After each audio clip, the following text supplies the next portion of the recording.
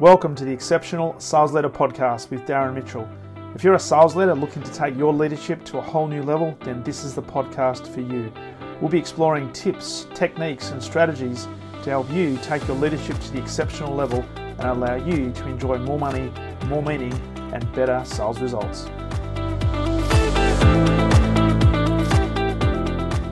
Welcome back to the Exceptional Sales Leader Podcast. Darren Mitchell here on a day approaching Christmas. Can't believe it's the here in Melbourne it's the 23rd of December as we record this. I'm actually having the privilege of speaking to a person on the other side of the world from Calgary in Canada, which happens to be, I believe, Thursday the 22nd of December. Mr. Mark Raffan, how are you? Or is it Raffan? Raffan, whatever makes you feel. I don't really care. Thank you so much for having me, man. I really appreciate it. Awesome. And I was just saying, you caught me at the tail end of a workout, and I really appreciate your flexibility on having me show up this way to be able to have this conversation. Thank you very much for that. Mate, it's brilliant. And it's good that we're going to have audio because I'm sitting here in a business shirt. It's summer down here in Melbourne, but I'm sort of I was going to say freestyling down below, but I just got a pair of shorts on. What's the temperature right now in Melbourne?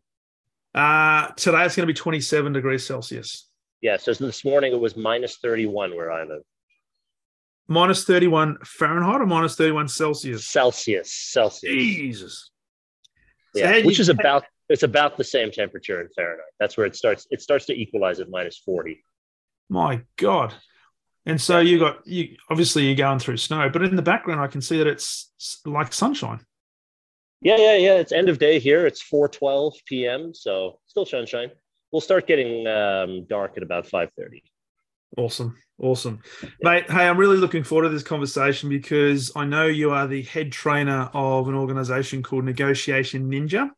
And yes, one thing I'm very passionate about when it comes to sales leadership is improving the way we negotiate, not just with external stakeholders, but also, for many, some of the challenges is more internal stakeholder management and negotiation. So I think that happens in a lot of organizations. Internal often tends to be more difficult than external. Yeah.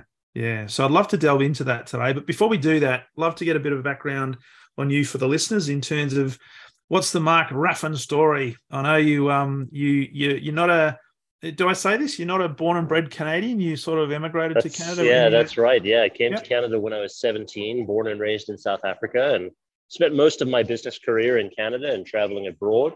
Started out in sales right out of university.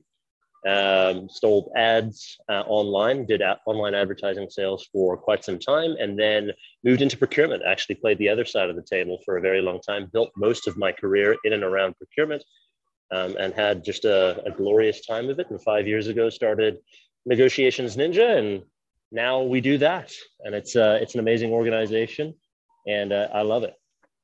Well, I got to say, if you've had because many people in B2B sales particularly don't get the opportunity to work on the other side of the fence.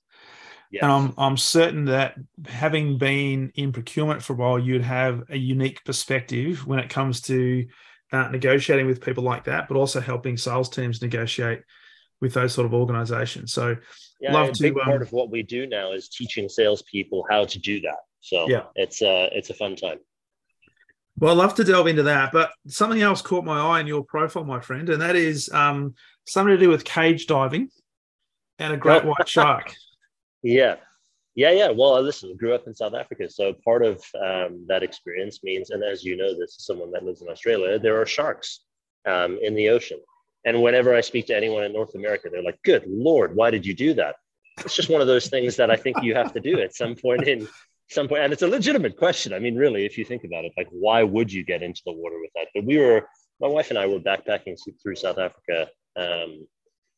It's got to be 8 years or so ago. And we wanted to do all the touristy things that I never had an opportunity to do when I lived there. Yep. As you live in a country, you're like, you never really take advantage of it for all of the amazing tourist attractions that it has. And so Jen and I decided to do the great white shark diving, and it was just an incredible experience. Funny story though, we were going out, I get terribly seasick. So we were going out on this boat to be able to do the shark diving, and they feed you breakfast and stuff. as you know, before you go out. But I got so seasick that I felt like I was feeding the fish all the way out to the side. And I think I chummed the water more than the, I think I attracted most of the sharks. Anyway, we get into, you get ready, right? You get in a wetsuit and all the rest of it. And they've got this cage that they hang on the side of the boat. And they've got the regulators that come off the side of the boat so that it's all controlled air source. It's all very safe. Everything's extra welded. But we've never done anything like this before. So we were watching the first group go in. The first group goes in and they have this bait ball, this chum ball that they throw into the water to almost like on the end of a big rope that they pull in to attract the sharks. And the goal with it is to lift up the bait ball out of the water so that the shark turns in front of the cage so that you can see the full size of the shark. Yeah. Anyway, this guy pulls the shark, the bait ball out of the water just a little bit too late, and the shark slams into the cage so that these people that are right in front of us basically experience a shark attack right in front of them. Never gets through the cage, of course, it's super safe. But at that moment, every single person in that cage comes out of the water screaming as though someone was about to murder them. And at that moment, I realized how out of our depth we actually were in the situation. I was like, listen, if the shark wants to eat us today, we're going to die. And so I said my prayers. And I decided that if I'm going to die today, at least I'm going to die in style, and there'll be a great story to tell about me. We got into the cage. We had a great experience. Nothing happened. It was super anticlimactic, but it was very, very beautiful. And then we came back. And it was, just a great story. Wow. And when you listen to that and when you talk about, and yes, living in Australia, there's a lot of sharks, particularly in the southern and eastern parts, and also to the west as well. It's a lot of people have all this fixation about, don't go into the water, particularly if you watch movies like Jaws, don't ever go into the water after watching that. But you also speak to marine biologists and others that study sharks, and particularly great whites. They're fascinating animals, if you call them animals or animals. It just, and their intelligence level is incredible.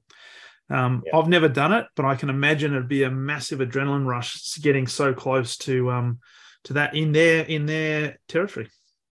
Yeah, and the funny thing about great whites, from what I understand, and I'm no biologist either. Actually, my wife is a marine biologist, but she told me that great white sharks never stop moving. They are always swimming. Yeah. And I think that's like can you imagine a life where you never stop moving? You're always moving. You're always looking for that next meal and that next kill. So, it's incredible. And it makes you wonder then, do they slow down when they sleep? Or do they sleep? Do they sleep while they're awake? Know. I don't know. It's incredible. These animals are incredible. It's awesome. And it's also probably a good segue to talk about some sharks in the business world as well, because I know there's a lot of them out there when it comes to negotiating. Hopefully I've trained a few of them. I want people to be effective. I think, there certainly are sharks out there. And I think this is the biggest problem that I have with a lot of the negotiation training that is out there is everyone, no, I shouldn't say everyone, but a lot of people in the negotiation training world talk about negotiation in its idyllic state. Yeah. Meaning, we all want it to be super collaborative, and we want to be transparent, and we want to be open with each other, and we want to trust each other, and we want everything to be quote unquote fair.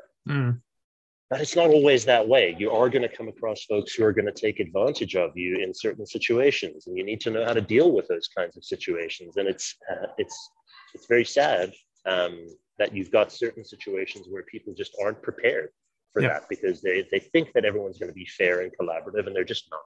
Yeah.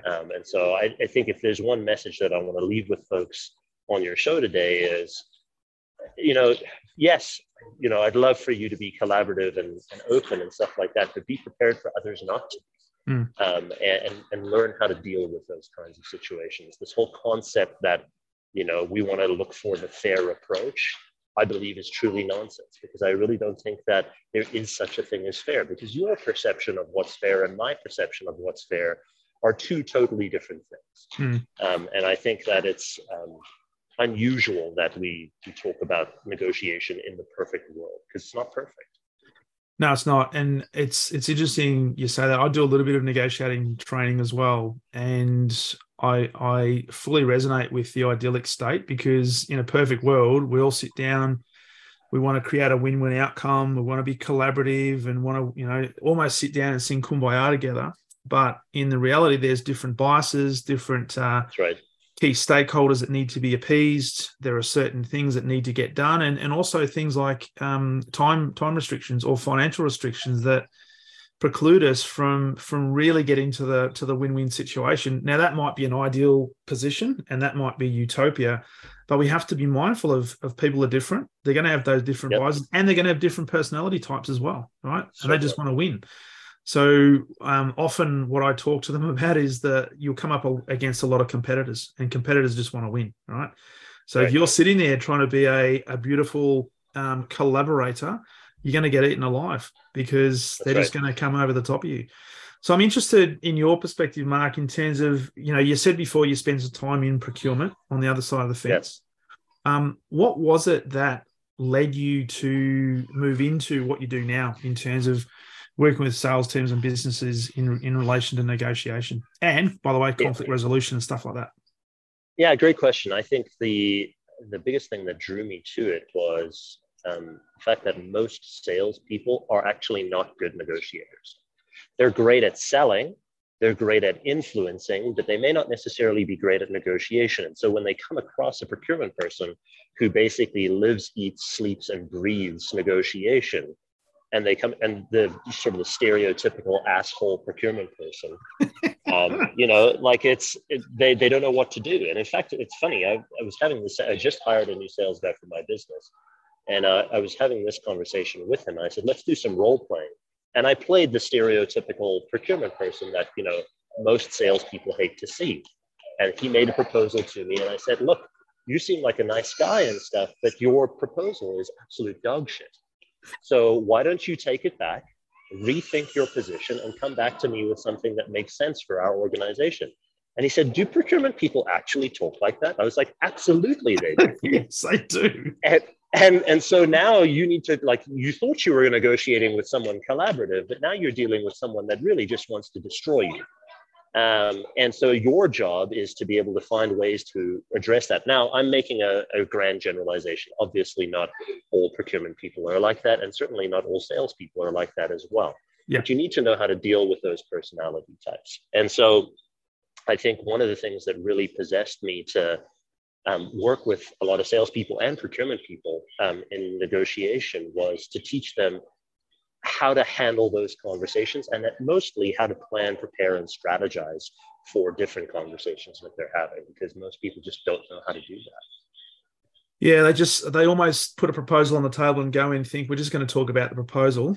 And if they're not prepared, they haven't thought about what their walkaway position is, or they haven't thought about what their best case scenario is. So, and I've done it as a salesperson. I've gone and think, I'm going to get a great deal. I walk out literally with my tail between my leg, haven't got a deal that's not profitable. Now I've got to go and explain it back to my sales manager as to what I've just done. Exactly. And I think most people go into those kinds of situations assuming they can just wing it, right? They go into those situations thinking, yeah, it's going to be fine. I'm going to be all right. I know what I'm talking about when it comes to the product or the service or whatever it is that I'm selling. But the issue is that you haven't thought about what it is you're actually trying to achieve. Yes, you want, quote unquote, the deal, but what does that actually mean? The deal at any cost? Yeah. What about the terms that you're going to be negotiating for? What about the limitation of liability? What about the IP protection? What about the price that you're selling it at? What about the risk exposure? All of those things come into light. And then you think when you get a deal, you're super happy about it as a salesperson. You go and present it to your boss and you say, hey, look at this amazing deal that I got. And your boss says, hey, man, this risk exposure is insane. Why are we agreeing to this? This is crazy. We shouldn't agree to this at this price.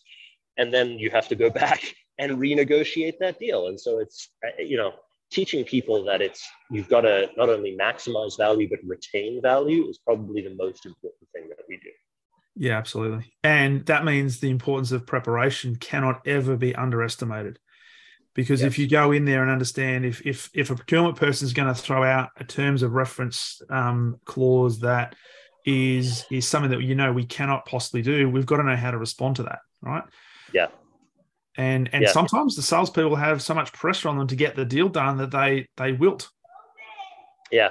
I think therein lies a structural problem that exists with a lot of sales teams, is that they are compensated to get the top line revenue and not necessarily compensated to get a better quality deal. And so who can blame them, right? Yeah. They push to get the revenue, they push to get the deal. And you can't really blame them for conceding in all different areas because you're not compensating them appropriately for the quality of the deal. And so I think once people realize that, certainly I think we need to fix some compensation structures, but we also need to think about how we coach our sales team. And I reckon part of that is, as you said, it's the measurement. Like a lot of salespeople are measured purely on top line revenue. Just grow your top line revenue, Yes. and they don't have visibility. And for some reason, organizations don't want to give visibility of profit margins, stuff like that, because the stereotypical response is, oh, if I give my sales team access to profitability and decision-making criteria, they're going to go to the smallest possible margin in order to get the deal, which is counterintuitive, because my experience is they do the complete opposite. They want to make sure it's as profitable as possible. Yeah. I think the, the standard insights to that, as you mentioned, are like, they're going to discount to the bottom line. I haven't found that. Yeah. I found the opposite to be true. They actually try to maintain as much profitability, as you said, as humanly possible. But I think the issue is the discipline in giving them proper guidelines and proper guardrails to be able to make those decisions. I think what a lot of businesses make the mistake of doing is not giving them tight enough guidelines and guardrails to be able to make those effective decisions. And so essentially all you're doing is you're training glorified realtors, right? Where they have to go back and forth between the business and the client over and forward. And they're not actually able to make effective decisions for the organization. It slows the business cycle down. It slows the sales cycle down, and they don't negotiate good deals. Not to mention the reduction in credibility of the salesperson themselves, because they think, well, you don't have ability to make a decision. So, like procurement will say, why am I dealing with you then? Give me somebody who's got decision-making capability. Yeah, I'll just escalate it to someone who can make a decision. Meanwhile, that person who can make a decision has been out of the game for so long that they've actually forgotten how to negotiate, and we steamroll those people. So, I think it's a broader structural problem. But in the meantime, while they fix those structural problems, I coach those sales teams how to negotiate more effectively. Awesome.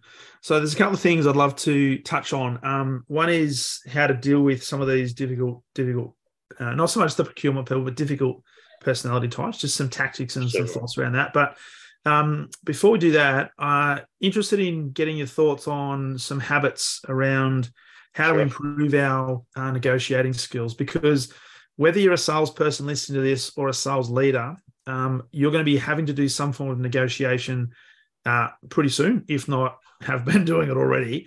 And if we can fine tune and sharpen the axe a little bit, it's going to make it a lot easier to get some better outcomes. So what are some key habits, if you like, on how to improve our negotiation skills? I think the single biggest thing you can do is develop the habit of preparation and planning and preparing. I think the foundation of that is really understanding what you need and what your success drivers are for that negotiation. We've dealt sort of at a high level with that, you and I. So I think the next big habit that you can develop is the habit of practice. So many teams that I work with don't have a good role-playing practice. So they go into negotiations having prepared. Maybe they've done the work to be able to prepare, which is rare, but let's just say they've done the work. But then they fumble over their words and they fumble over their questions and they don't probe and they don't have good discovery, and all of that kind of stuff falls apart because they haven't really prepared for that specific negotiation through role playing.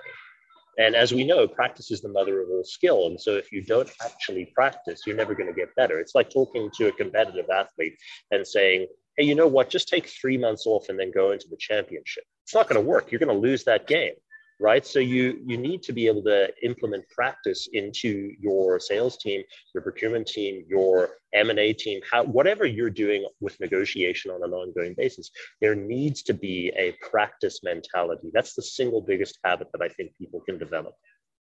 And it's probably the habit that they would like to avoid at all costs. I know that it's time consuming. It's a pain in the ass. Nobody wants to do a role play. No one wants to do it because it's time consuming and it's a pain in the ass, and everyone would much rather be doing something else. Yeah. But the issue with that is, yeah, of course, practice is hard. Working out is hard. If you're not coming out of the gym and you're not sore the next day, you probably haven't worked out hard enough. Yeah. The same thing is true for role playing. It's hard, Mm. but it works. It makes you better. And if you want to get better at what you do, you have to practice. And in the case that you put your new salesperson through and acted as the procurement person, that was a role play. And what did you notice in terms of, other than the question, hey, Mark, do procurement people actually speak like this? What was the outcome of Right. that? How did that help him? It was a great learning experience. And so he basically discovered that, my goodness, I need to face more difficult negotiations in order to feel like I'm better prepared on an ongoing basis. Because as you might imagine, 50% of my customer base are actually procurement teams. And if you think that they don't negotiate with me, you are mistaken. They obviously do. They want to negotiate and get a quote unquote win from the negotiation professional. So obviously they're going to try and get a win from us. So he has to now face those people all the time. And it was a good learning experience for him. So now we're implementing role playing into almost every single week, which is fantastic. Awesome. So preparation practice, is there a third one? Yeah, I think maybe the third habit that you can get into is a good debrief methodology and a good debrief practice, which is really after every single negotiation that you go into, just stop for, it doesn't have to be long, 15 minutes for you to think about, okay, what did I do well? What did I not do well? What do I need to do better next time? Because that single thing alone is going to help you think about ways that you can improve on your negotiation skills for other negotiations that you go into. And I think those three things really, really deliver the goods when it comes to negotiation and improvement on negotiation over and over again. Yeah, I think they're fantastic. I mean, and the great thing about them is they're grounded in common sense, which, as we know, is not that common because, as we've already said, there's a lot of sales teams that just go out there and, she'll be right. I know this person I'm negotiating with. We're mates. We have coffee. She'll be right. Yeah, and then you come out and you're like, I don't know if I did very well. Or you think you did well, and then you discover 3 months later that someone got a significantly better deal than you. And you're like, hey, what happened? I thought we were friends. And then you realize, oh, wait, we're in business, right? Like, I can't expect this person to be friendly with me if we're having an actual negotiation. No, but I think if we do the preparation, if we practice and we start thinking about what are the different things that could happen, identifying where our walkaway position is and being true to that and having the courage to say, hey, we're prepared to walk away from this deal. And so part of that is not being completely attached to having to get the perfect outcome, but we're here to do good business, right? And if you're going to try and drive a bargain that is not profitable for us, then quite frankly, we're not the right fit for you guys, and be okay with that, right? Because I'd much rather have that conversation than go back and say, I've got this deal, great, top line revenue looks fantastic. We're actually going to be losing money, which means the organization is going to be looking for, over the term of an agreement, every single opportunity to try and recoup some of that lost profitability. That's not good business. 100% correct. Preparation, practice, and debrief. And I love the debrief because we don't do that. We don't give ourselves feedback. We don't seek feedback. If we're in a multi-pronged negotiation with other key stakeholders, we've got to do that. Absolutely. Yeah. I think one of the things that I want to just emphasize there is not only just a good debrief strategy, but even a good pre-brief strategy, and ensuring that your team is well aware of what you're going in to negotiate. Your supervisor is well aware of what you're going in to negotiate, because someone you're negotiating with is going to try and backdoor you on that deal.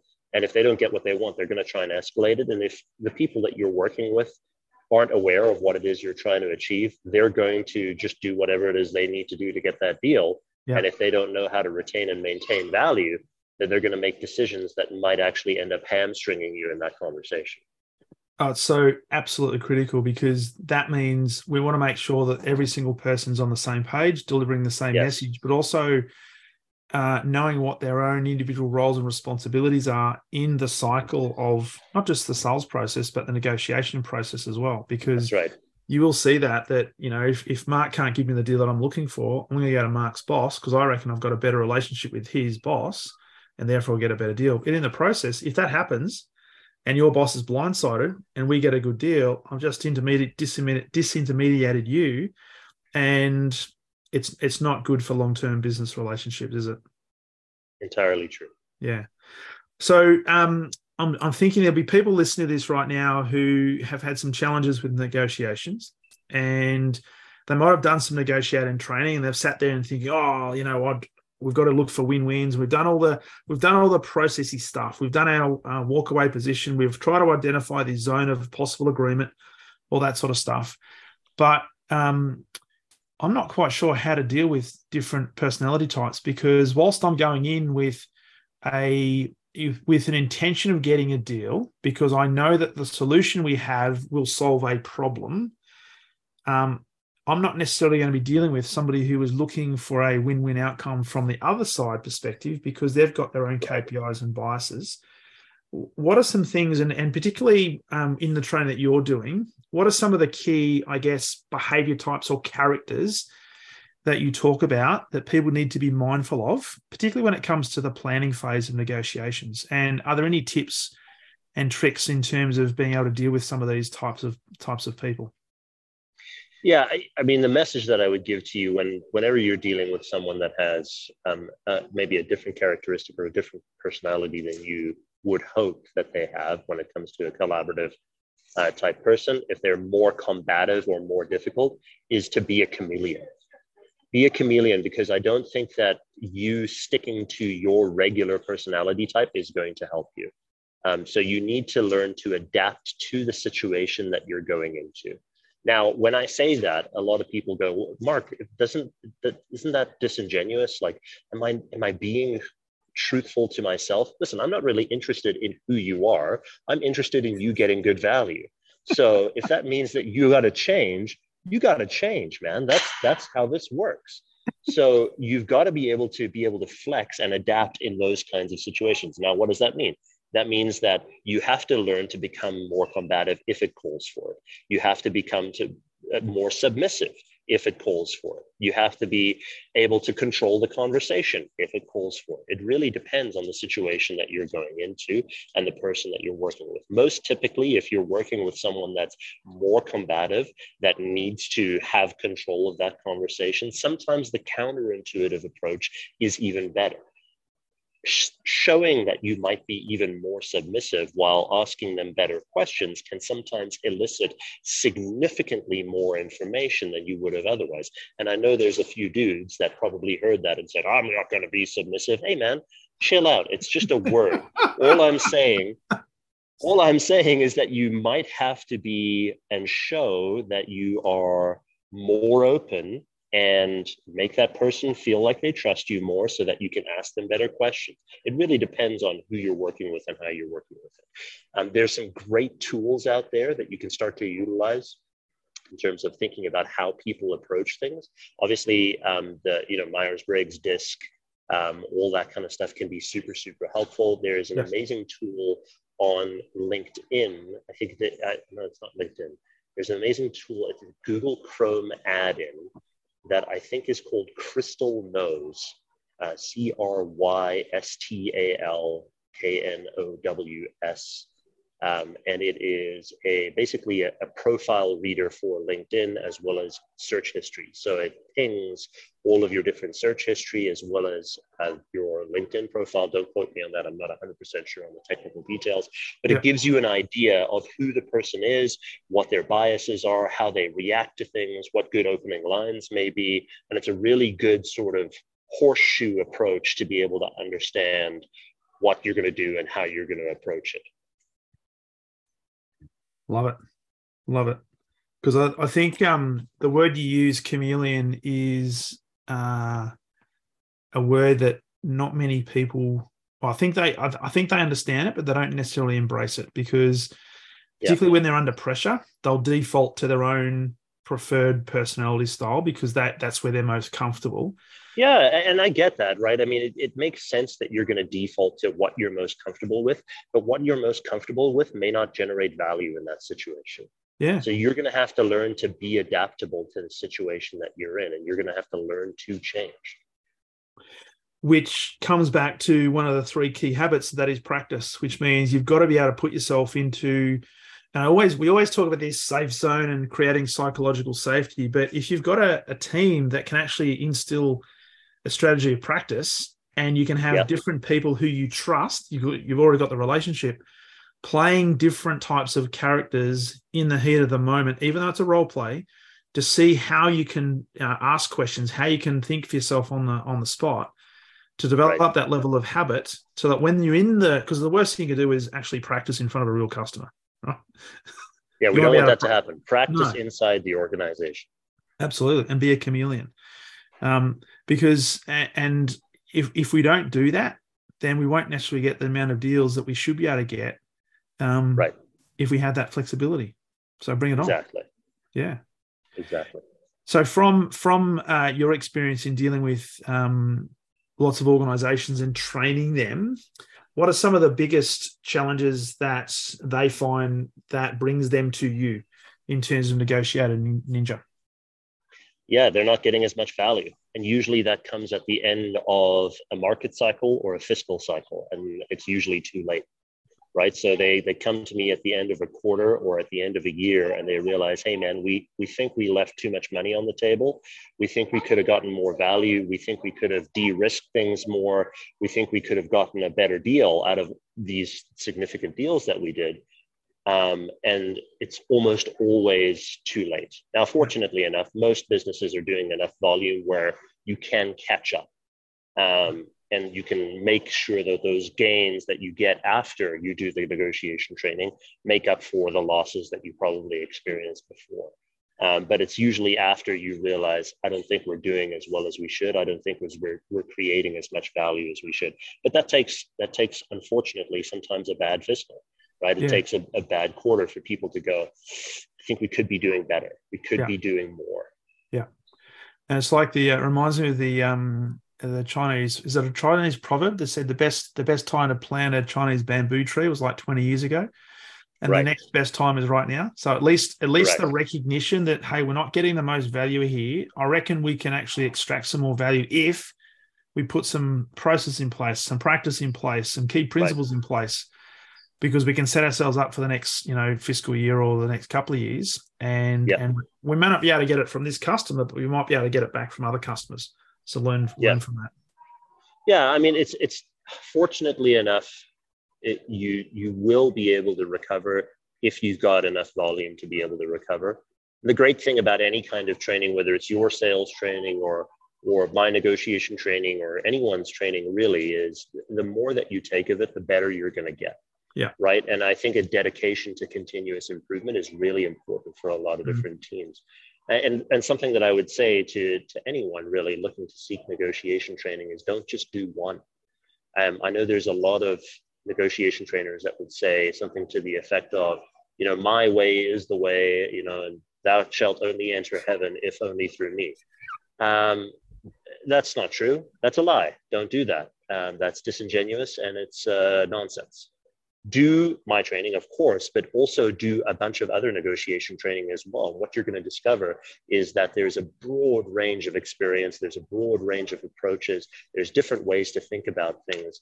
There should never just be one way that you approach something. This is what I mean in terms of being adaptable.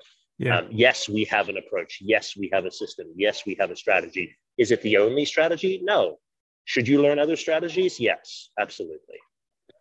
And that's a really good way to look at things, because, and you just take the analogy of sales, for example. How many salespeople and sales teams and sales organizations believe that they have the best product in the world, the number one this, the biggest of that, and nobody else should come to anybody else other than me for this particular product and service? And it's just rubbish, right? So it's disingenuous. It is. So thinking about, okay, we've got a solution we need to put in place. There's going to be some form of negotiation. We may not get it right all the time, but let's actually learn some things that maybe we don't know, or maybe we do know, because maybe I'm going to put some words in your mouth here, which is a bit of a dangerous thing because you're on the other side of the world. But I'm sure a lot of the stuff, and being respectful here, that you teach is not rocket science, right? It's founded in common sense. No, it's super simple. It's difficult to implement because it requires effort and hard work, but it's not complicated stuff. Yeah. It's not, look, I don't need you to have anything greater than a grade 8 education to get it. Yeah. Yeah. And so what do we do as human beings? We try to overcomplicate it. We might say, hey, it can't be as easy as this, Mark. You tell me that I just have to follow these steps, and I have to do these 3 key habits, and I have to be a chameleon. And when I do that, I can significantly increase the odds of me getting good outcomes. Yes, that's what we're saying. That's right. And that's right. Yeah. And people are like, well, it must be more complicated. Where is your algorithm that shows this? And you're like, algorithm, dude, this is a conversation, right? Like, learn to have better conversations. We're not talking about extreme independent math. But I'm not Elon Musk. I'm not trying to send a rocket to the moon. I'm just trying to teach you how to talk better. Yeah, absolutely. So, fantastic. Been a fantastic conversation. As we kind of wrap up, I'm interested in where do you get the name from? Negotiations Ninja. I like alliteration. I'm not. No, gosh, I wish. That would be amazing. No, I like alliteration. So things that rhyme and also alliteration. So I wanted to be part of negotiation. I wanted negotiation in the name. And so it just sort of felt natural. And I also appreciate martial arts dedication to practice and martial arts dedication to ensuring that you're getting better. And so that was part of it that I built out the name. And it's been fun. The only downside to that is that people now think that I've named myself Negotiations Ninja, which is incredibly arrogant. That wasn't the purpose. The purpose was to name the company as Negotiations Ninja. And so now when I get announced on a stage, people say, the Negotiations Ninja, Mark Raffan. I'm like, oh, whoa. Let's not get ahead of ourselves. That's the name of the company. It's not my name. But it is. Yeah, it's a fun name and it sticks, right? People remember it.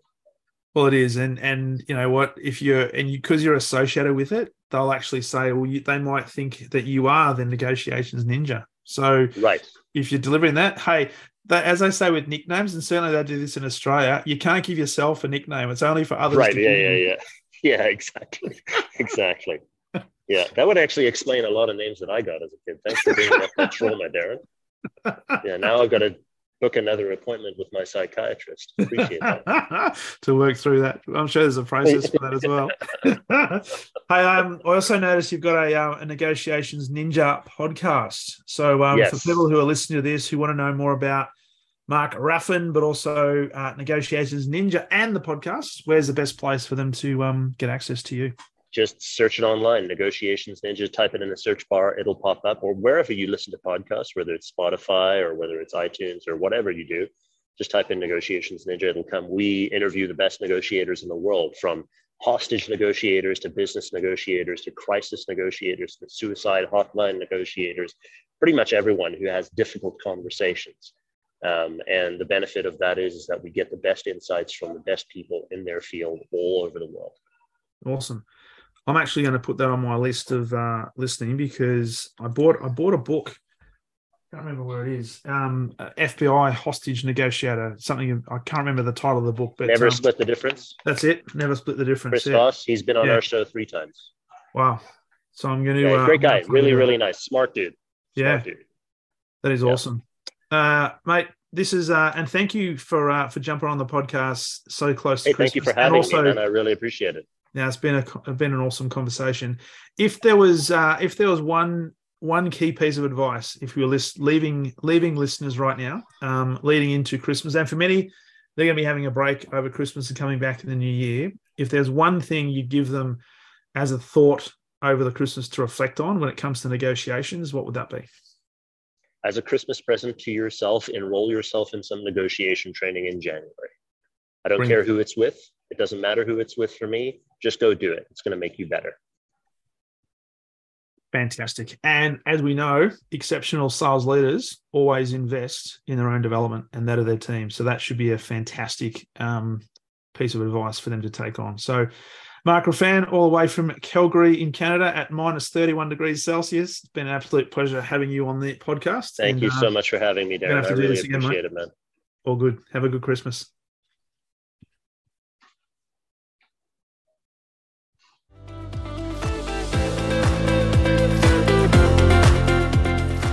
Thank you for listening to the Exceptional Sales Leader Podcast. I trust the information in this episode has been helpful in your journey towards becoming exceptional. And remember, please take the time to rate the show, subscribe to the show so other people can find it, but also if I can help you, jump on my calendar, go to leadwithdarren.com and let's have a conversation about how I can help you along your journey to being exceptional.